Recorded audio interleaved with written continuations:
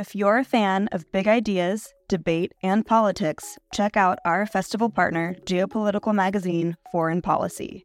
A forum for informed debate about global affairs, Foreign Policy keeps a finger on the pulse of world news and political happenings.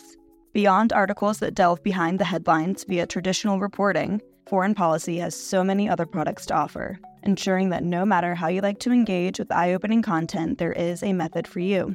Check out their free offerings like Foreign Policy Live, their forum for live journalism, newsletters, and podcasts. And with a subscription, unlock in-depth features and quarterly magazines, including their recently dropped spring edition all about India. Fans of IAI will love Foreign Policy for more of the mind-expanding, insightful content that they seek. To explore their content, take advantage of an exclusive discount for IAI fans. Subscribe now using promo code LIGHT24 to save 50% and unlock access to everything Foreign Policy has to offer. The Institute of Art and Ideas, articles, videos, and podcasts. Hello and welcome to Philosophy for Our Times, the podcast that brings you the world's leading thinkers on today's biggest ideas. Is it possible for certain experiences to reveal specific truths to the experiencer? On this week's episode, we're discussing epiphanies, experience, and ethics. To discuss moments of revelation, we're joined by Professor of Philosophy at the Open University, Sophie Grace Chappell. Whether we could think in a perhaps freer way, and maybe a more dangerous way, a more risky way, about what it is to be a human being in this world, what it is to be aware of value, what it is to live a life in which you try and get hold of values. If you enjoyed today's episode, don't forget to like and subscribe wherever you get your podcasts. Leave us a review, join the conversation on Facebook and Twitter, and head over to our website, iai.tv. Back now to Sophie Grace Chappell. I want to talk today about my current research, which is about epiphanies.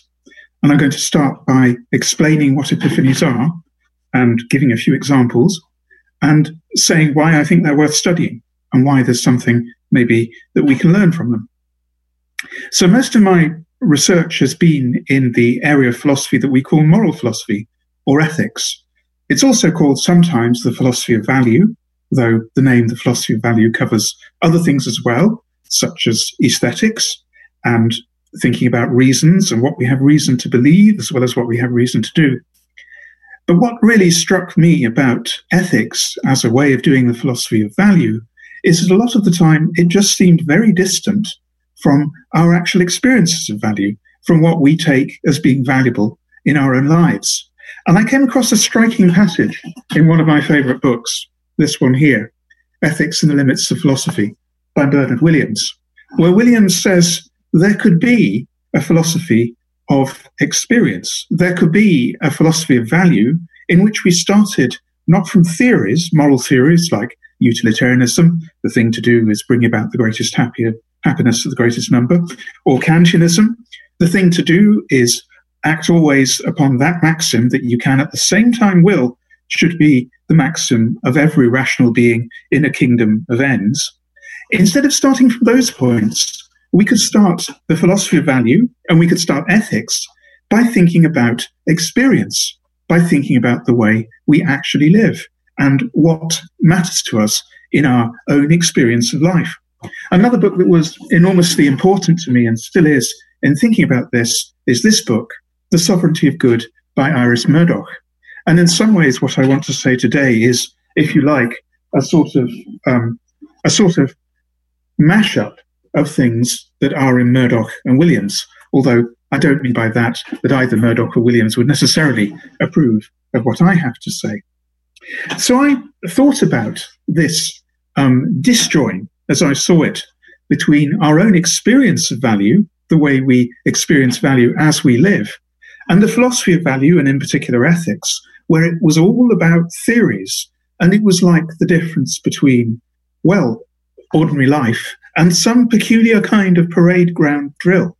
And I wondered if there might be a way for philosophy to break out of the constrictions, as I see them, of moral theory, where we're only thinking all the time about whether a particular action or particular rule of action would fit with that moral theory, whether we could think in a perhaps freer way, and maybe a more dangerous way, a more risky way about what it is to be a human being in this world, what it is to be aware of value, what it is to live a life in which you try and get hold of values.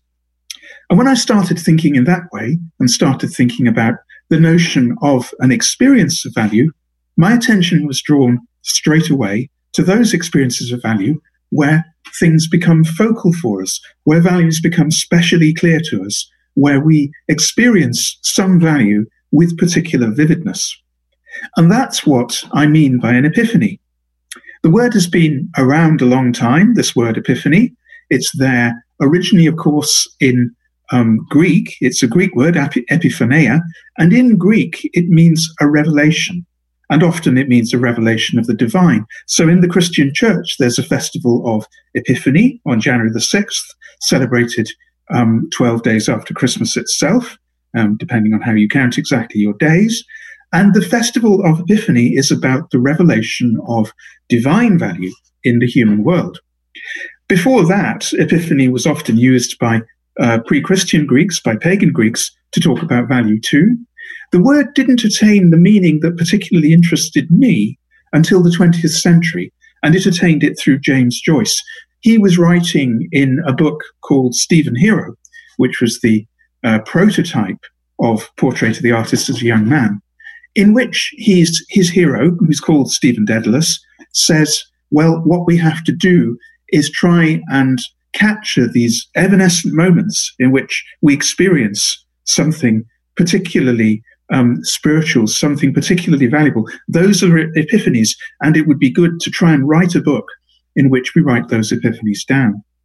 And in fact, James Joyce did write such a book. The book was called Dubliners. Dubliners is a study of various sorts of epiphanies in the kind of sense I'm talking about. So what is that sense? Well, let me start with some examples.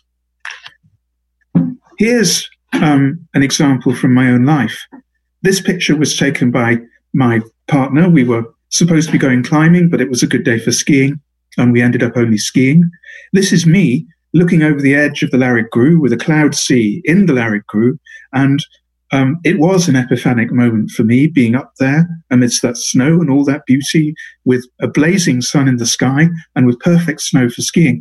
And of course, one of the reasons why this is such a great picture that Stephen took of me is because it immediately reminded me, subconsciously, without my realizing I was being reminded, of this picture here. I think in that picture I look a little bit like the wanderer above the sea of fog, and I was a wanderer above the sea of fog.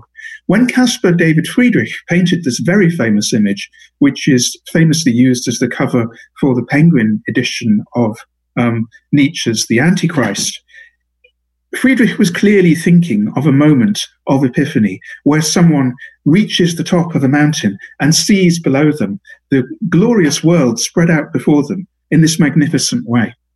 So that's an example of an epiphany from the Romantic era. But to stress it again, in the Romantic era, although they clearly had the notion of an epiphany, a moment of revelation of value, they don't seem to have had the word. The word had to wait for Joyce, roughly a century after Friedrich painted this picture.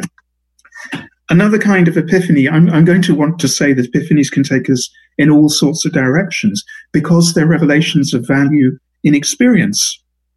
They can be revelations both of positive and of negative value. They can be revelations of beauty. They can be revelations, if you believe in the theological understanding. They can be revelations of things that excite us, not only to love and admiration, but also to pity, to excitement. They can be intellectual. Epiphanies can be intellectual, like the famous moment, I don't have a picture of this, fortunately, perhaps, where Archimedes got out of his bath and ran through the streets shouting, "Heureka, Heureka, Eureka, Eureka," as we say in English, because he just realized that a way to measure the mass of a solid was to stick it in some water, because that displaces the water. That was an intellectual epiphany. This here in Caravaggio's very famous painting is a moment of revelation of value. It's the moment when the disciples who have taken in the stranger as they're walking to Emmaus, they get to Emmaus, they take in this mysterious hooded stranger shortly after Jesus has been crucified, and over supper they suddenly realize that the stranger unhooded now and blessing the bread and the wine is Jesus himself. And this is Caravaggio's wonderful painting of that moment of epiphany. In the book that I'm writing at the moment, I find myself talking a number of times about epiphanies involving plane trees. One of them was an epiphany of my own in Mecklenburgh Square in Bloomsbury in London, where they have magnificent plane trees. One afternoon, I rushed into a hotel room in Mecklenburgh Square. I rushed upstairs. I was all a sweat. I was completely panting and frustrated and fed up. And I opened the window, and Mecklenburgh Square, if you go there, if you happen to live in London and if you're allowed out, if you're close enough to Mecklenburgh Square to walk there, you'll be able to see this for yourself today. And perhaps today would be a good day to do it. The plane trees in Mecklenburgh Square, as soon as I looked out of that window upstairs in that hotel bedroom, all cross and bothered, all sweaty and fed up with the hassle of traveling and all the things that were bothering me at the time, I looked out of the window, and the plane trees of Mecklenburgh Square took my breath away because they were beautiful. They took me out of myself. They made me aware, not of myself and my own worries, but of the world around me. And in that sense, they did me good. And here's another epiphanic plane tree. This is a plane tree in the grounds of Magdalen College, Oxford, one of my favourite places. And here is a great plane tree, which if you're lucky enough to be in that place, you can't go there at the moment, unfortunately, but when it reopens, it's worth visiting just to see this beautiful plane tree, this magnificent moment of glory in nature, which is the Magdalen Plain. I recommend it. It'll do you good. So there are some examples of epiphanies. And what I want to say about them, perhaps it's time for something like a definition of epiphanies. These are examples of epiphanies. What's the definition, you might be thinking? Philosophers are very keen on definitions. And again, this is another point where I want to veer a little away from the normal main current of philosophy, because although I think I can give you something like a definition of epiphany, it's not an if and only if definition, as philosophers say. It's not a tight and exclusive all or nothing definition. Either things are epiphanies and they fit the definition, or they're not epiphanies and they don't fit the definition. And if there are borderline cases, then I'm supposed to be worried about that. Well, because I'm a philosopher of experience, and because I think experience is a rather messy thing, nowhere near as tidy as philosophers' categories, I'm quite happy to say that the notion of an epiphany is something which has focal cases, but it's also something which has blurry edges. There can be questions about whether something is an epiphany at all. There can be questions about whether something, just as there can be questions about whether something is a wave or not. Waves, if you like, are peaks in the surface of the sea, or indeed other kinds of waves are peaks in other kinds of wave stream. Epiphanies are peaks in the waves of experience, and we shouldn't expect there to be anything very neat to be said about where a wave begins and ends. It's like that with epiphanies. They shade off into the rest of our stream of experience. And in the end, my interest in the current research project is not just in epiphanies, it's in the whole continuum, the whole plenum of our lived experience, in which epiphanies are the peaks. And I think they say something particularly interesting about that experience, but they're not the only thing that's worth studying. So epiphanies, if I want to venture a definition of them, which, as I say, is how I describe the focal cases of epiphanies. It's not meant to be an all or nothing definition, but it's something like this. Epiphanies are those peaks in the current, the stream of our subjective experience, where we are particularly vividly aware of value being presented to us by our experience in a way which, in strong cases, in extreme cases, like this one, and like this one, and like this one, are overwhelming. They're overwhelming experiences of value, of something which is given to us, something which just comes to us. Relative to it, we're kind of passive. It just happens to us that we experience that. And the experience is transformative. It changes the way we see the world. And the experience is something which leads us into various kinds of response, of which action is only one. And here again, I'm perhaps a little bit different from how a lot of philosophers are. A lot of philosophers want to say that ethics is all about action. that ethics is just about action and that the only thing that matters is what we do in the world. That's not my approach at all. And on that, I am very much, I think, on the same page as both the two authors whom I mentioned at the start, especially Murdoch. Murdoch, in a marvelous paper, which isn't part of the Sovereignty of Good, but you can get hold of it in a collection edited by Peter Conrady called Existentialists and Mystics. In a paper called The Darkness of Practical Reason, Murdoch talks about the way in which, before we ever get to thinking about action in ethics, we have to think about contemplation first. We have to think about the way in which the experience of value affects us, affects our inner life, affects our vision of the world, affects how we experience and how we understand the world. So the first thing that epiphanies do is not make us act in particular ways. They do that, but that's not the first thing they do. The first thing they make us do is contemplate them. They take us out of ourselves to look, in a wonderful phrase of Murdoch's that we'll come back to later, at the great surprising variety of the world. The direction of attention is away from ourselves in epiphanies towards the world around us. And it's perhaps worth stressing that it's only once that's happened that a kind of vision of how reality is can be generated in us, a kind of vision of what value is and what we care about can be generated in us. And from that flow the great virtues, which I take to be first love, second pity, and third creativity. Our responses to the world around us and our responses to the epiphanies of value that we receive are mediated through those virtues at their best.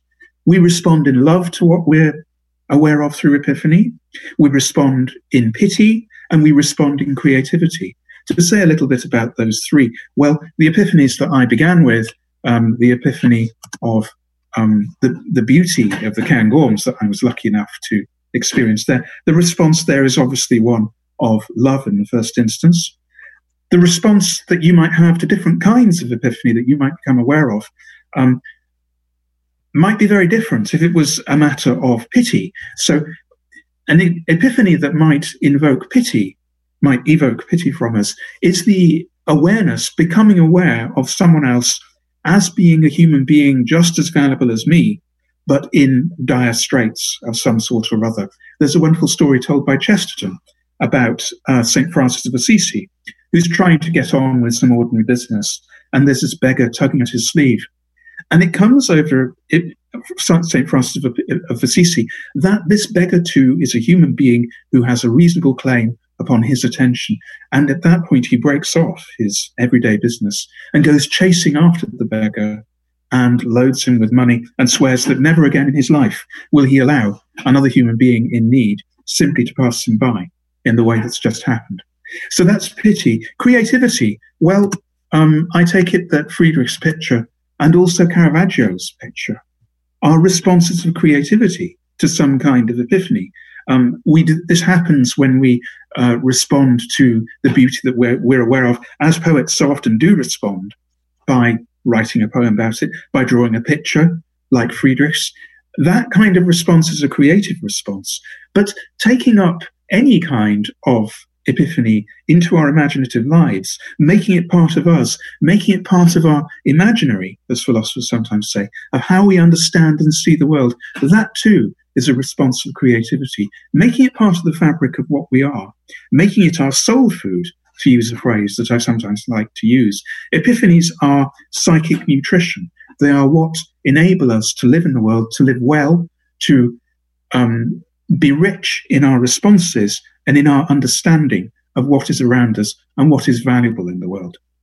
So that's the basic idea of what I'm doing in my research. I'm talking about epiphanies.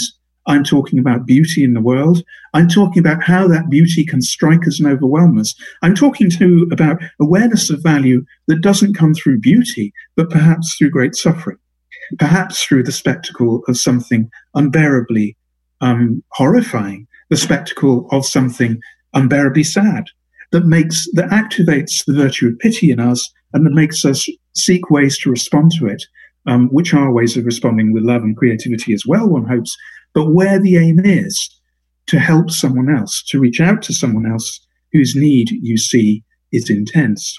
So that is a basic outline, both of what I'm doing in talking about epiphanies and in researching epiphanies, also of what epiphanies are, and thirdly, of how epiphanies are supposed to affect us, how epiphanies might make us into people who have a richer engagement with the reality of the world. In the rest of this talk, I want to try and spell out and fill out a bit more what I'm saying about epiphanies by thinking about some of the problems that might come up with the notion. Before I go on to do that, and hoping that I've given you some basic sense of what I'm banging on about here, I want to read you a quotation from Shelley, which fills out some of the ideas I've just been talking about creativity and imagination. And this is from Shelley's book written the year before he died, not published until about 20 years after he died, called The Defense of Poetry, which is easily available online. And if you can get hold of a copy of it, I urge you to read it. It's quite short and it's rather wonderful. Man, to be greatly good, said Shelley, must imagine intensely and comprehensively. He must put himself in the place of another and of many others. The pains and pleasures of his species must become his own. The great instrument of moral good is the imagination, and poetry administers the effect by acting upon the cause. Poetry enlarges the circumference of the imagination by replenishing it with thoughts of ever newer love, which have the power of attracting and assimilating to their own nature all other thoughts, and which form new intervals and images whose void forever craves fresh food. So there too in Shelley is the notion of food here, the notion of psychic nutrition. Poetry strengthens the faculty which is the organ of the moral nature of man, in the same manner as exercise strengthens a limb. Now, Shelley, of course, is talking here specifically about poetry, which I take to be one way of responding to epiphany, a creative way of responding, by trying to put the epiphany that you experience in words. And a wide variety of poets have had the same idea, that that's what's going on in poetry, that the point of poetry, as Larkin says, is to capture, in an interview which he did with Pally Match some years before his unfortunate demise, a while back, I think in the 1970s, Larkin said, the great thing about poetry is that poetry is there to capture experience. You write for anyone who will listen to you. You write for those who will hear. The point of writing poetry is to capture an experience and to hope that someone else can share it. So we have this way of responding to epiphany. Poetry is one way. There are other ways as well, of course. One way is simply to contemplate them. We don't all need to be poets. We can't all be poets any more than we can all be musicians or indeed philosophers. But we can all be aware of what's going on in our experience and try to make sense of it as a presentation to us of various forms of value which we can incorporate into our living and hope thereby to be made into better people.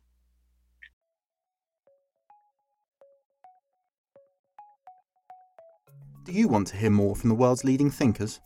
If the answer to that question is yes, subscribe to iai.tv for unlimited access to thousands of debates, talks, articles, academy courses, and live events. Are you bored of the surface level news, politics, sports and entertainment coverage on your newsfeed? Go deeper, get the philosophy behind the news, and get the latest big ideas from the world's leading thinkers on subjects at the core of the human condition, life, the universe, and everything in between. It's free for the first month, and there's no commitment to pay, so subscribe now to understand the world beyond the surface level. So, some worries about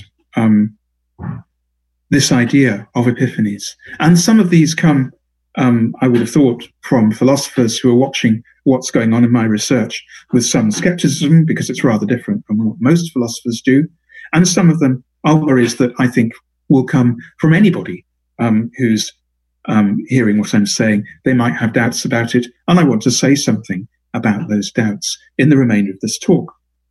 So first of all, let me raise a worry that I think is very actively raised by one person who writes about epiphanies, or something like them in particular, and that is Walter Pater. Walter Pater wrote a great book in the 1870s called The Renaissance, in which he studied various artists from the Renaissance. In the conclusion, Walter Pater argues that on philosophical grounds, he thinks there is nothing to the world around us but a flux of experience. Our lives, according to Pater, are short, doomed to a soon death. We have nothing to do except grasp at the most vivid experiences that we can reach for. And so Pater is the father, if you'll excuse the pun, of a certain kind of movement in art in the 1880s and 90s in Britain and France called aestheticism. So Pater's influence upon Oscar Wilde is very important in particular.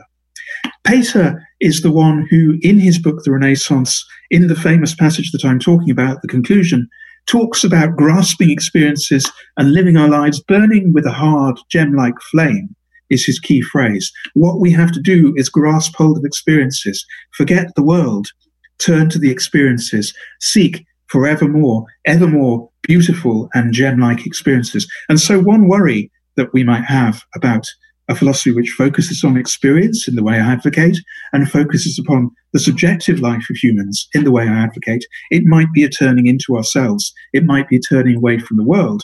It might be, I'm going to be partisan here, mere aestheticism of the kind that Pater advocates and which I want to reject.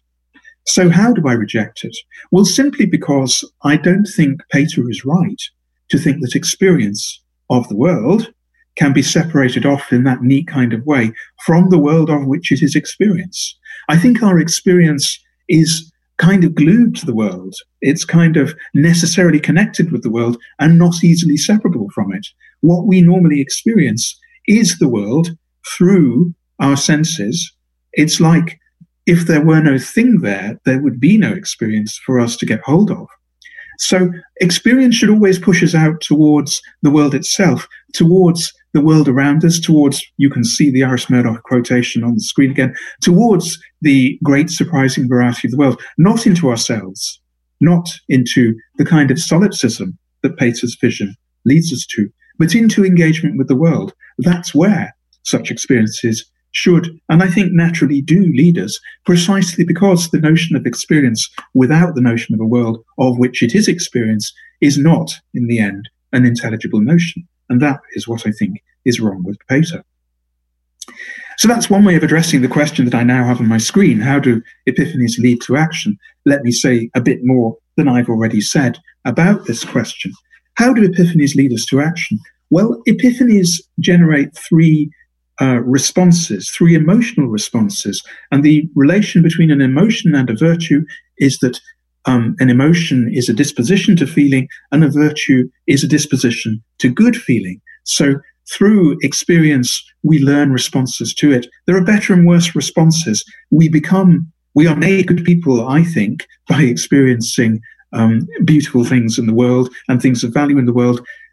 There's an old saying, people say, oh, it would have made of some good experience. It would have made a better person of you. It would have made a good man of you, people say, the certain kind of experiences. And I think that's exactly right. The world does influence us in just that way. So epiphanies lead us to love, pity, and creativity. They stimulate these virtues in us. And to act in line with them, to act in line with our epiphanies is to act well. And we have to act also in authenticity to the vision that the epiphany provides. We have to act in a way that is true to that vision, whatever that may mean in the particular case. And I want to stress that there aren't any general rules about how epiphanies lead to action, which are more exact, more precise than the ones I'm giving here. That's because everything, I think, in the relation between epiphany and action is a matter of particularity and context. It's not something that can be spelled out in the kind of simple general rules that philosophers like to focus on. It's too complex for that. It's too complex a kind of responsiveness to be captured that easily. But we need to be authentic. We need to be true to the vision. We need to be self-critically self-aware. And we have to line up this epiphany with what has been there in our experience before. we have a narrative of self-understanding going, if we're lucky, if we're not just merely chaotic, and we have to try and make sense of what comes to us in line with that previous self-understanding. And of course, it may be, because epiphanies are transformative experiences, that the whole of our past narrative needs to be reviewed in the light of some new experience. That's a possibility that I think is very important. So it's not always just a matter of fitting in this new epiphany into what we already know. It changes what we know. It makes us something new. And that isn't just an individual, it's not just a conversation that you have with yourself. How epiphanies lead to action is also a social matter and a political matter. It's in conversation with others, in a line with our shared previous self-understanding as a group, as a society, as a democracy. We talk to each other, we're all in the same conversation, and it's in line with that epiphanies lead us forward to action. And hence, once again, at the bottom of this slide, the quotation from Murdoch again, epiphanies lead us to action by getting us to stop focusing on ourselves and focus on something else. So that's a question about how epiphanies, how they affect us practically, what difference they make in practice, where they get us, where it gets me to talk about epiphanies. There's also a skeptical question, which I want to address, perhaps as pretty much the last thing I'll say in this talk. And the skeptical question is this, it's a familiar kind of skepticism. I'm talking about moments of revelation of value. I'm talking about moments where we see something that we didn't see before. Now, notoriously, it's a key feature again of the aestheticism of the 1890s, following Pater, authors like Oscar Wilde, and again, authors like Baudelaire, were led into a kind of darkness because it became evident to them that epiphanies are not necessarily benign. Something can be a revelation of value to you, or can seem like a revelation of value to you, and can be profoundly negative.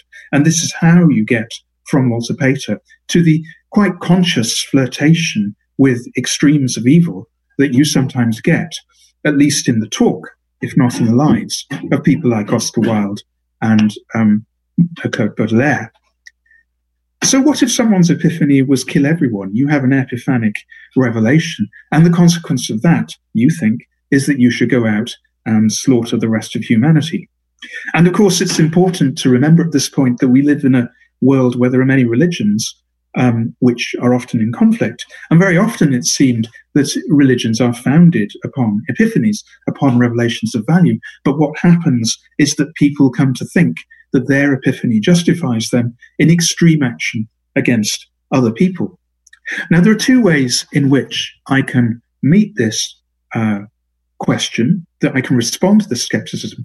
And one is to take it head on and just say, oh, any epiphany that tells you that is a false epiphany. Any epiphany that tells you that is not true. It's not going to be an epiphany that really makes sense.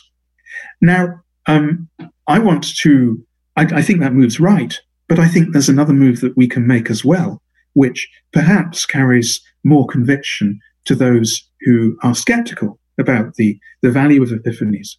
I think it's important to remember that even if some epiphanies did have that negative effect, and if we didn't have good arguments against it, there would still be some force for us in the epiphanies that we've experienced. We would just find ourselves in a conflict with those whose epiphanies are otherwise. But let me strike out another line just to close this talk. Notice that our epiphanies are epiphanies that we have as social beings, as members of a community. We, as human beings, are, as Aristotle famously said, social beings, political beings. And so for us, there are two alternatives. One is to live together in a democracy, or something like it, at least a democracy of conversation in a sense which I'll explain in a moment. The other is war. And so Moses Mendelssohn, the Jewish philosopher, in the process of pleading for toleration of the Jews in the late 18th century, he came out with the wonderful line that the opposite of war is conversation. So to live well in a free society, I want to suggest, is to live in what I'll call a conversational republic. It's to live in an ongoing dialogue with other people about what it's like for us to live together in a free society, in a society where such a dialogue it's possible. And for that conversation between us to happen at all, participants to it are going to have to abide by certain rules. And those rules, in Work in Progress, I call them the 10 Socratic Commandments. And if I had more time, I could go into what those are. They're rules that constrain the ways in which it's possible for us to have the opposite of war conversation going between us. We can't have a conversation. We can't reflect together on what it is to live well in a free society. We can't reflect on that if violence is an option. We can't reflect on that if killing everyone is an option. We can't reflect on that if bullying and browbeating and interrupting and talking over and talking down and snubbing and snobbery and bullying and magical rhetoric and lies and deception. If all those are possibilities, then we can't have a true, free and open conversation of the kind that I think characterizes a conversational republic. So maybe there could be epiphanies which said things like, kill everyone. I don't think there could myself, but suppose we allow that, it remains true that those epiphanies couldn't be part of the great conversation of living well in a free society, because such an epiphany could not be part of that conversation. It wouldn't make sense to suppose the conversation could go on if that kind of epiphany was part of what could happen in it. So to live well in a conversational republic is to share together in trying to make sense of, using our best resources, using our intelligence and our self-critical awareness and our past understanding of ourselves, our best past understanding of ourselves, which we share in together. It's in sharing that we build up what I call social knowledge, which is the shared stock of epiphanically based knowledge that we as a society have and can build upon together by thinking further about what is good in the world and what's beautiful in the world and what we want to love and to take pity on and to create using that world. So here's Iris Murdoch, the quotation at the bottom of the handout, just to counter this idea that epiphanic experience, which was profoundly negative, could be part of epiphanic experience that we could share as part of our social knowledge, as part of a good society. Iris Murdoch starts in this famous quotation on her own, in a kind of solitary state, looking out of the window in an anxious, resentful state of mind, oblivious of my surroundings, brooding perhaps on some damage done to my prestige. Then suddenly, she says, I observe a hovering kestrel. In a moment, everything is altered. The brooding self, with its hurt vanity, has disappeared. There's nothing now but kestrel. And when I return to thinking of the other matter, it seems less important. So the power of at least some epiphanies, the positive ones, like this kestrel, not the negative ones, the epiphanies of evil that perhaps are also possible. Some epiphanies have the power to bring us into communion with others, to bring us back out of a kind of isolation, which is imposed on us by selfishness and by concern for the ego and by concern for prestige and reputation, such as Murdoch talks in that passage. Some epiphanies have the power to bring us away from that towards awareness of the beautiful world that is around us and in which we live and in which we can learn to share. That is the point that Murdoch is stressing there. And that's the point that I want to close by stressing, that for all of us, there is a shared world which we can come to share in more fully by embracing the positive value in our epiphanies, by embracing what is good in those epiphanies and what leads us into a shared world, into the conversational republic that I'm talking about. So even if there were epiphanies that led in negative directions, I think the most that we could usefully do with them in that conversational republic is let off steam, so to speak, by exploring those fantasies in art, exploring those fantasies in negative ways, those negative fantasies in positive ways by sticking them in art. And that, I think, is what a lot of art does. A lot of art, I think, is precisely that kind of blowing off steam.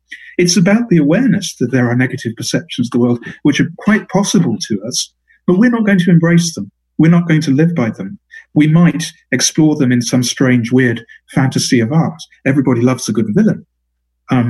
But that isn't the world that we actually share in the same way, at the same level. The world of art where such dangerous villains as Richard III or Macbeth or Iago are possible. That's a fantasy world, and perhaps it's necessary to have that fantasy world in which to explore the possibilities of evil. But we need to live in a world where it's the possibilities of goodness that we're realizing. And that is the world that I'm trying to suggest we're moving towards if we think about epiphanies, and in particular, if we think about those epiphanies which can become part of our social knowledge, of our shared understanding of what is good and what is beautiful and what is creatively powerful in the world. And so that is what I see as of value in talking and thinking and writing about epiphanies. Thank you for your attention. I hope it's been worth your while. Thanks for listening to this week's episode of Philosophy for Our Times. Remember to like, subscribe, and review wherever you listen. And tune in next week for more big ideas from the world's leading thinkers.